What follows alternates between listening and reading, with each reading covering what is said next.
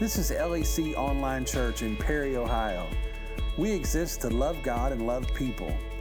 For more information about our church or ministry activities, please visit lakeeriechurch.com. Now here's today's message.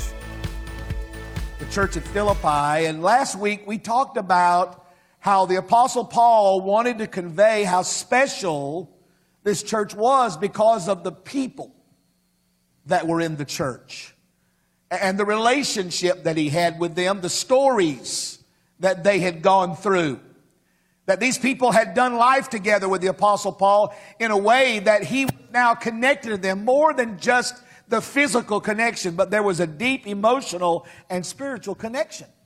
And we talked about that's what makes this a great church, is that we've been through some stuff together. We've lived life together. We know each other's stories, and there's power in those stories and getting to know each other in that regard. In fact, we had our men's outing Friday night and had a great turnout, and there was an opportunity for me to meet some men in our church that I see on Sundays, but I don't know them very well.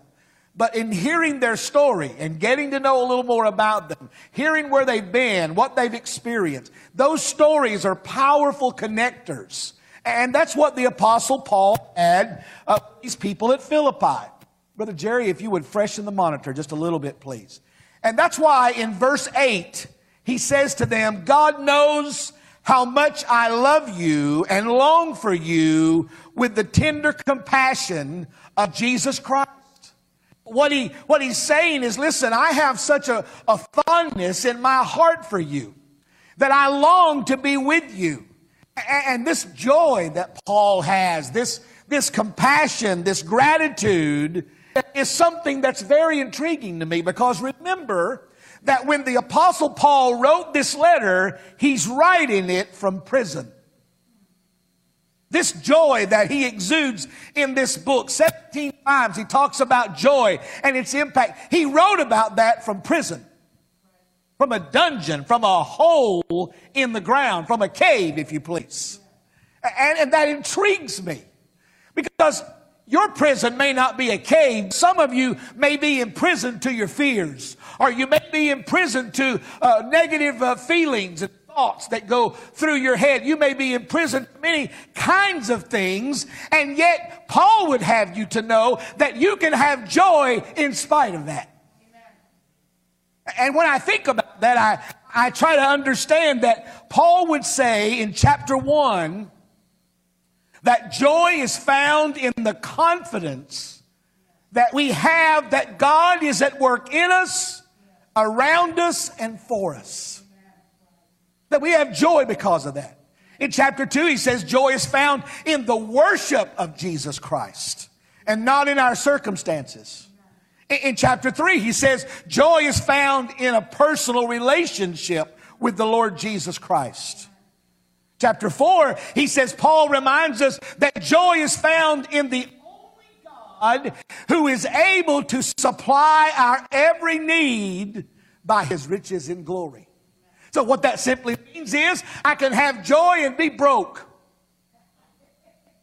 I can have joy and be in a bad marriage. I can have joy and I can be burying my mother. I can have joy and my world be falling apart, because joy is not dictated by the environment that I'm in, but the attitude and confidence that I have toward God.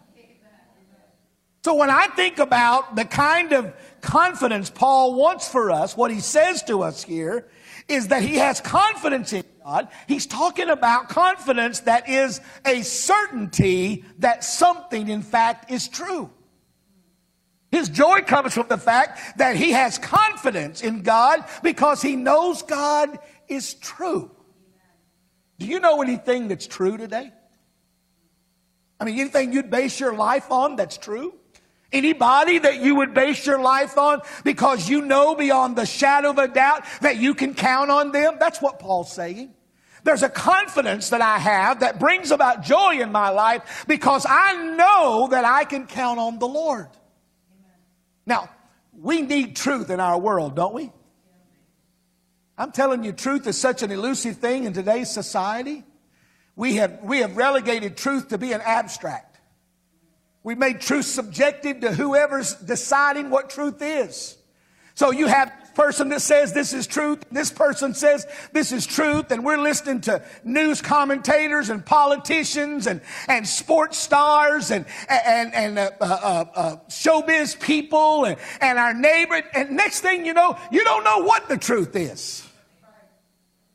Our president has coined the phrase fake news. Well, that's what's going on in the world. We don't even know what the truth is. We don't know where to put our faith. We don't know where to put our confidence. But can I just tell somebody in this room that there's only one truth, and his name is Jesus. He said, I am the way, the truth, and the life. You can count on me. You may not be able to count on what you see in the paper. You may not be able to count on what you see in the news, but you can count on me. What I tell you is true. And that kind of confidence in God and his truth allows us to have joy no matter what circumstance we're going through. So in chapter 1, I've identified 2. I'm going to show them to you and then we'll be done.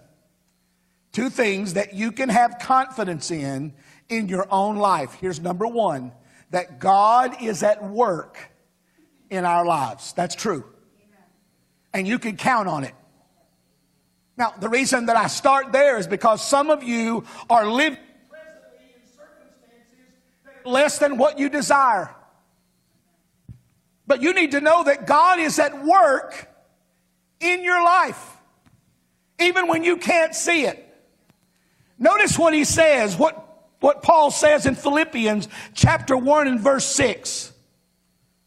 I am certain, that's what he says, I am certain that God, who began the good work within you, will continue his work until it is finally finished on the day when Christ Jesus returns. Paul said there's something I can be very certain about, and that is that God is at work in me. And God is at work in you. You say, well, it doesn't feel like God's very close. Well, I'm telling you, one of the amazing things in understanding is that God works the night shift. Anybody ever worked the night shift? Oh, got a lot of graveyard folk here. When I grew up, we used to call that shift graveyard. I used to work in a cotton mill down in the South, and I'd go to work at 10 o'clock at night, get off at 6 in the morning. So when all of my friends were going to bed, I was going to work. And when I was getting off work, all my friends were getting up. I was going to bed. My whole life was turned upside down. But there are things that happen in the night while you're asleep. And if you're not careful, you'll sometimes think that God's asleep, but he never sleeps. He works the night shift. So while you're sleeping, while you're over here, God's over here doing things that you don't even realize that God is doing. Some of you are wrestling right now with children, wayward children, rebellious children, and you're trying to figure out, is this going to work out? I just encourage you that God is at work in your environment even if you don't see it. God is work. And Paul says, I'm confident of this, that he who began a good work in you is going to finish it. Paul saw every day of life as a fresh opportunity for God to accomplish something through his life. Do you live that way? Do you get up every day with this expectation that God is possibly going to work through me today for his kingdom? I mean, what would it be like if you got up every morning and said, God, today, I'm anticipating today that I'm going to have a chance to do something for the kingdom today. I'm going to pick up these groceries my wife put on this list, but I'm going to do more than groceries. I'm going to that grocery store to be a blessing. I went in a grocery store the other day, and I don't do this often. I don't do it often. But I went in the grocery store, and when I went through the door of that grocery store, I said, God, would you help me to bless somebody today? Help me bless somebody today. So I was going up and down the aisles. I was just looking. I'm just trying to be sensitive, just looking for the opportunity that I could bless somebody. So I get up to the register and I'm about to check out. And behind me, I see this woman that I presume, just based on some things that I saw, that she's a single mom. Looks like she's got maybe a 15-year-old and a 10-year-old boy. And they're gathering up enough money in the budget this week for that? Put that back. Oh, Mom. No, she said, put it back. We only have a certain amount of money. And put that back. And I thought, well, here's my spot right here. So I stepped up and I said, very quietly, without anybody hearing me, I said, I don't want to embarrass you, but could I bless you today by buying your groceries? And loud enough to hear across the street, she went, do what? I said, I got smart. I said, I'd like to perhaps buy your groceries today. I said, I'm a minister in the area, and I just kind of felt like I would like to buy your groceries today. She went, oh, you're not buying my groceries today. I got enough money to buy my own groceries today. I don't need nobody to buy my groceries. I said, okay, I'm just going to back right out of that situation. Just every day looking for an opportunity. Accepting that God is at work, that God is leading me into conversations. He's leading me into places where I get the opportunity to show the glory of God and reflect the glory of God. Taking the opportunity every chance I can to be used of God. That's what Paul's saying. God is always at work. He's working behind the scenes. He's working in situations that you don't understand. And so therefore, you realize that things are not always as they appear. Paul said in 2 Corinthians 4, he said, we don't look at the troubles we see now. Rather, we fix our gaze on the things that we cannot see. For the things that we see now will soon be gone, but the things that we cannot see will last forever. As believers, we realize that we don't see everything that God is doing. We don't understand everything that God is doing, but we have a confidence that God is in fact at work in us. Here's the second thing.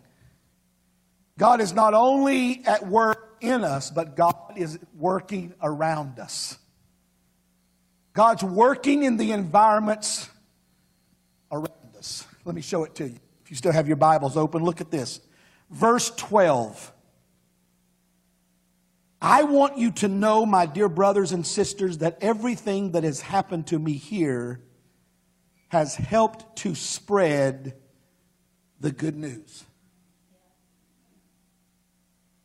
Now, you're going to have to think with me just a little bit. You know what Paul's saying? It was a good thing that I went to jail. It was a good thing that I'm here in this prison. Because while I have been here in this prison, God has used this experience for the furtherance of the gospel. And he goes on to describe it a little bit. He said, even the Praetorian Guard. Now, to understand what he's talking about, he's in Rome, and the emperor of Rome has these guards, kind of like the Secret Service, not quite like it, but like the Secret Service. And these guards have been assigned to Paul, and they're on some kind of a rotation. So on Monday, this guard comes in, and the next one on Tuesday, and whatever. And Paul's preaching to every guard. And so to the Philippians, he said, this has worked out really good, because now even the Praetorian Guard is hearing the gospel. Now, you and I have a struggle with this because we measure success differently than the Apostle Paul does.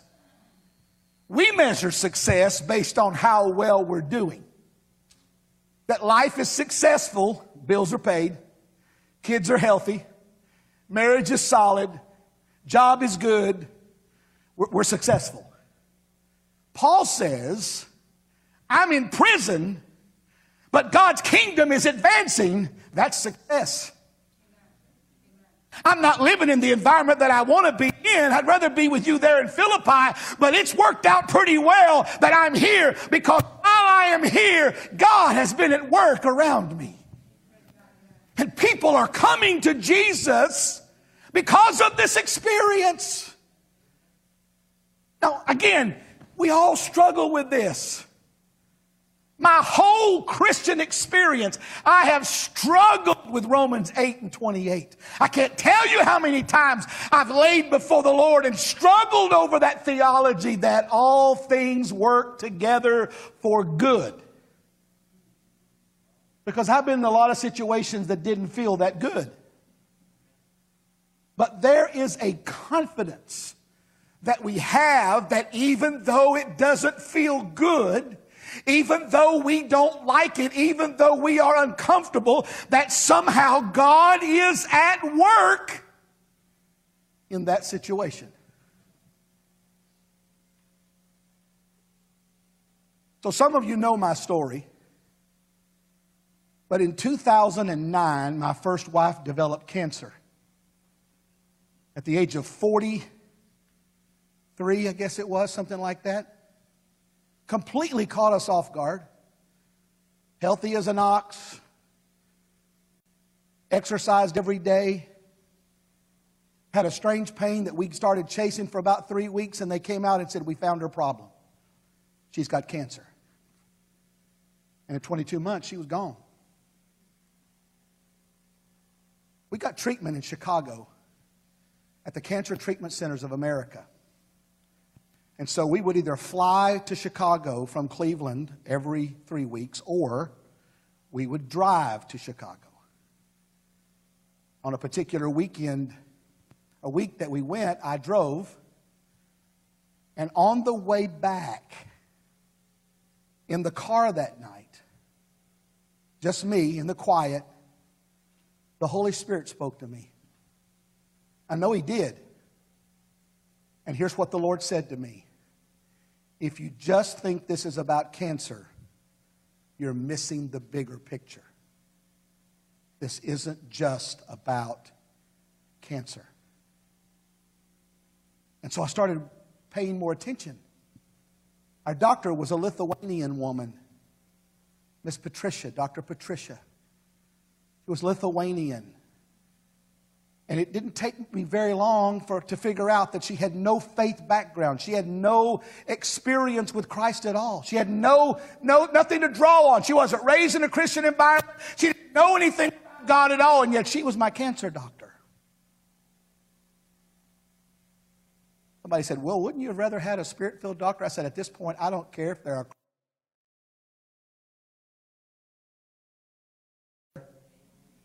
She didn't know anything at all about God at all. And so I said, one day, I said, I want to pray with you. What? I said, I want to pray with you. And I want you to know that every day I'll be praying for you, that God will use the gifts that He has given you. They will be exercised for our benefit. And I started praying with her at every doctor's appointment, privately with her in that room, just her assistant and us. And we prayed every time. A month or two into that, it would go something like this. Okay, we're going to do our examination and then we're going to pray, right? Yes, when you get done with the examination, we're going to pray. One day she came in for the examination and her eyes were bloodied and she didn't look like she had rested very much. And I said, are you all right? And she said, no, I'm not all right. I said, what's the matter? She said, Pastor, she said, my husband died last night. I said, well, dear Lord, what are you doing here today? He said, I knew you were coming. I want you to pray. You see, I just need you to understand what I'm saying, that there is a confidence that we have that even in the darkest places, the toughest moments of life, that we have confidence that God is in control. And that God is at work around us to accomplish His purpose, not ours, His purpose for the glory and the honor of God. And that's what Paul's saying. He said, I need you to understand that while I've been here in prison, that the kingdom of God has been advancing because people are preaching the gospel and folks are coming to know the Lord Jesus. And that's a good thing because God is at work around us. So let me finish this with 4 questions. Andrew, put all 4 of them up at the same time, buddy. 4 questions that I want you to understand that I think you need to hear today. Number 1, what if you are right where God wants you to be in this moment? You say, if I had to choose, I wouldn't want to be here. But what if God wants you to be in this moment right now? What if the experiences of the last 7 days have been purposeful? Because God is in control. And God is directing in our lives, and He's working around us and in us for His glory. What if there's purpose in your pain? What if your suffering has a purpose? Nobody likes pain. Nobody wants to suffer. But when you read the Apostle Paul, he will tell these people in the end of this chapter, he said, you've been given the privilege that you may suffer for the cause of Christ. What does that mean? It means sometimes there is purpose to your pain. What if there's a strategy to the sorrow? What if you've gone through what you went through so that you could help somebody else who's about to go through that? What if there's been strategy to all of this, a kingdom strategy? You thought it was just the devil, but God has been at work, working all things together for good in order that you could be right where God wants you to be right now. What about that last one? What if God is preparing you for the assignment of your life?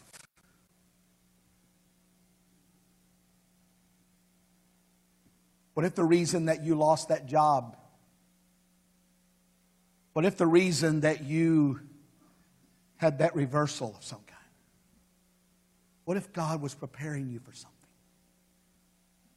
Because if you have confidence that God is at work around you and in you, you can have joy even when you can't make sense of your life. And I would never, ever, ever walk up here to this platform and speak in a way that would cause me to discount the sorrow of your life.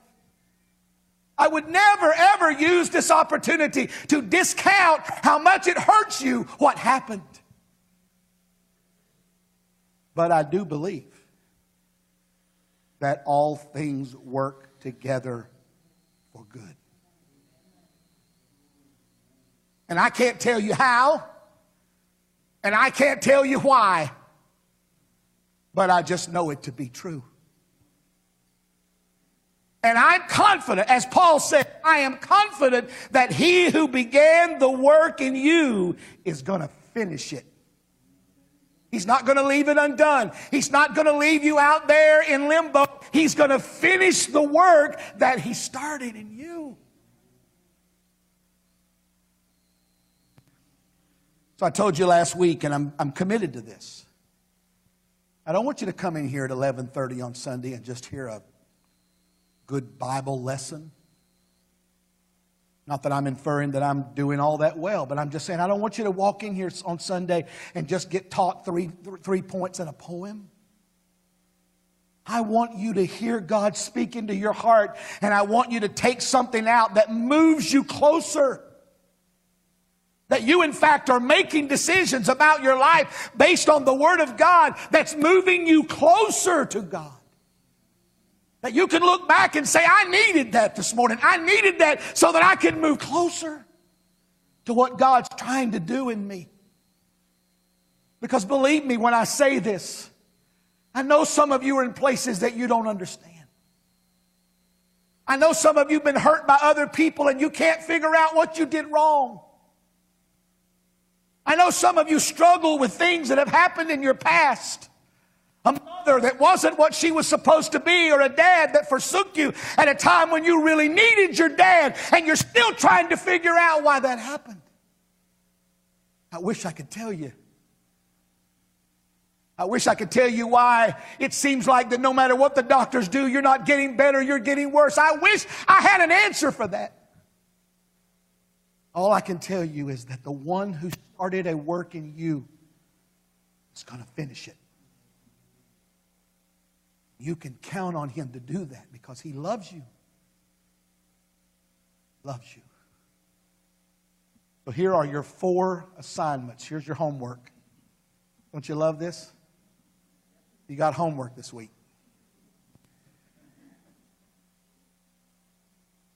Here's the first one. I want you to ask yourself, am I looking for joy and contentment in things that just cannot provide it?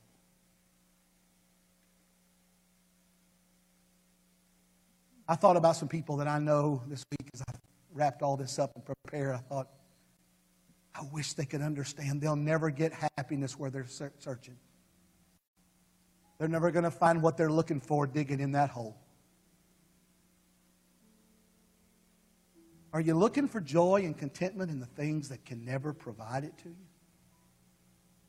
Here's number 2. Let's work on becoming okay with God's complete control over everything. Now, I understand that's a work of progress. And if I'm honest with you, that's where a lot of your problem is. A lot of my problem is. We are such control freaks. We have to control everything. And can I tell you, you've never, ever, ever been in control. It's always been Him. He's been at work in you and around you to bring about His purpose in you. So just start working on being okay with the sovereignty of God, that God is completely in control of everything. Now, before I move to number 3, let me tell you, I've answered this question a lot of times in my lifetime. If God's in control of everything, Pastor, then why did He allow the terrorists to fly those planes into those towers? Well, let me tell you, God is in control of everything. But God allows human beings to make choices. And sometimes God allows those choices to turn into consequences. Could God have stopped those planes from going into that building? Absolutely. But He didn't. He let a man's choice lead to a consequence.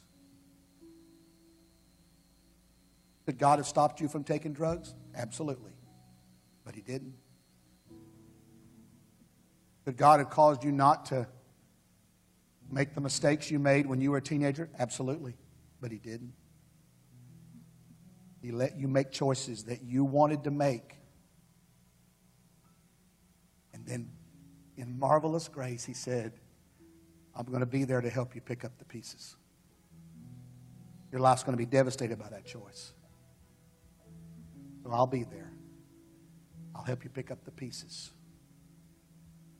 We'll put it all back together. Get okay with God being in control of everything. Number 3, start praying to get through something instead of getting out of it. Now, we're all Pentecostal here, or most of us are. Some of you are new to Pentecost, so what I'm about to tell you may not make a whole lot of sense to you, so if it does, just don't worry about it.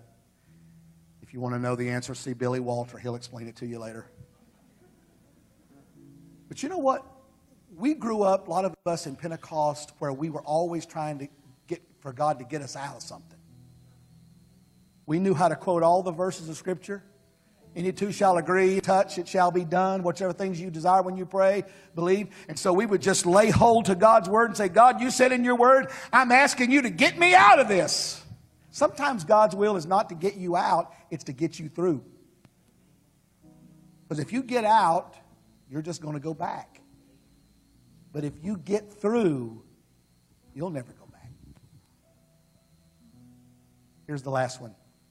Number 4. Start viewing every day as an opportunity for God to use you for the kingdom, to be a blessing to somebody. Start allowing your heart to be sensitive to what God's doing around you. What's taking place in the neighborhood where you live. What's going on across the street. What's going on the job. What kind of conversations you're having. Have you noticed that you've had more and more questions about church, religion, faith? There's a reason for that. There's a reason why you're having questions about stuff like that. Maybe there's a time for you to recognize that God has kept you on that job, or He's kept you in that place so that He can use your life as a witness. I won't take the time to do it now, but next week I'm going to show you something about that very thing. That you're probably right in the place God wanted you to be all along, even though you don't realize it. Because that's how much God works in you. Let's bow our heads to pray today. God, I want to thank you for this sweet presence of God that's in this room right now. It's been unusual. It's not like it usually is. I think you're trying to get our attention. I think some of us this morning really needed this. We need you to provoke us and challenge us to stop trying to live life the way that we want to live it. And start surrendering ourselves and saying, God, how do you want me to do this? What do you want me to do with my life? So I pray, Lord, for men and women, young people in this room today whose heart is really after God. They just sometimes get stuck. They sometimes just get stuck and they don't know how to move forward. Well, today, God, your word is challenging us to step up and move forward.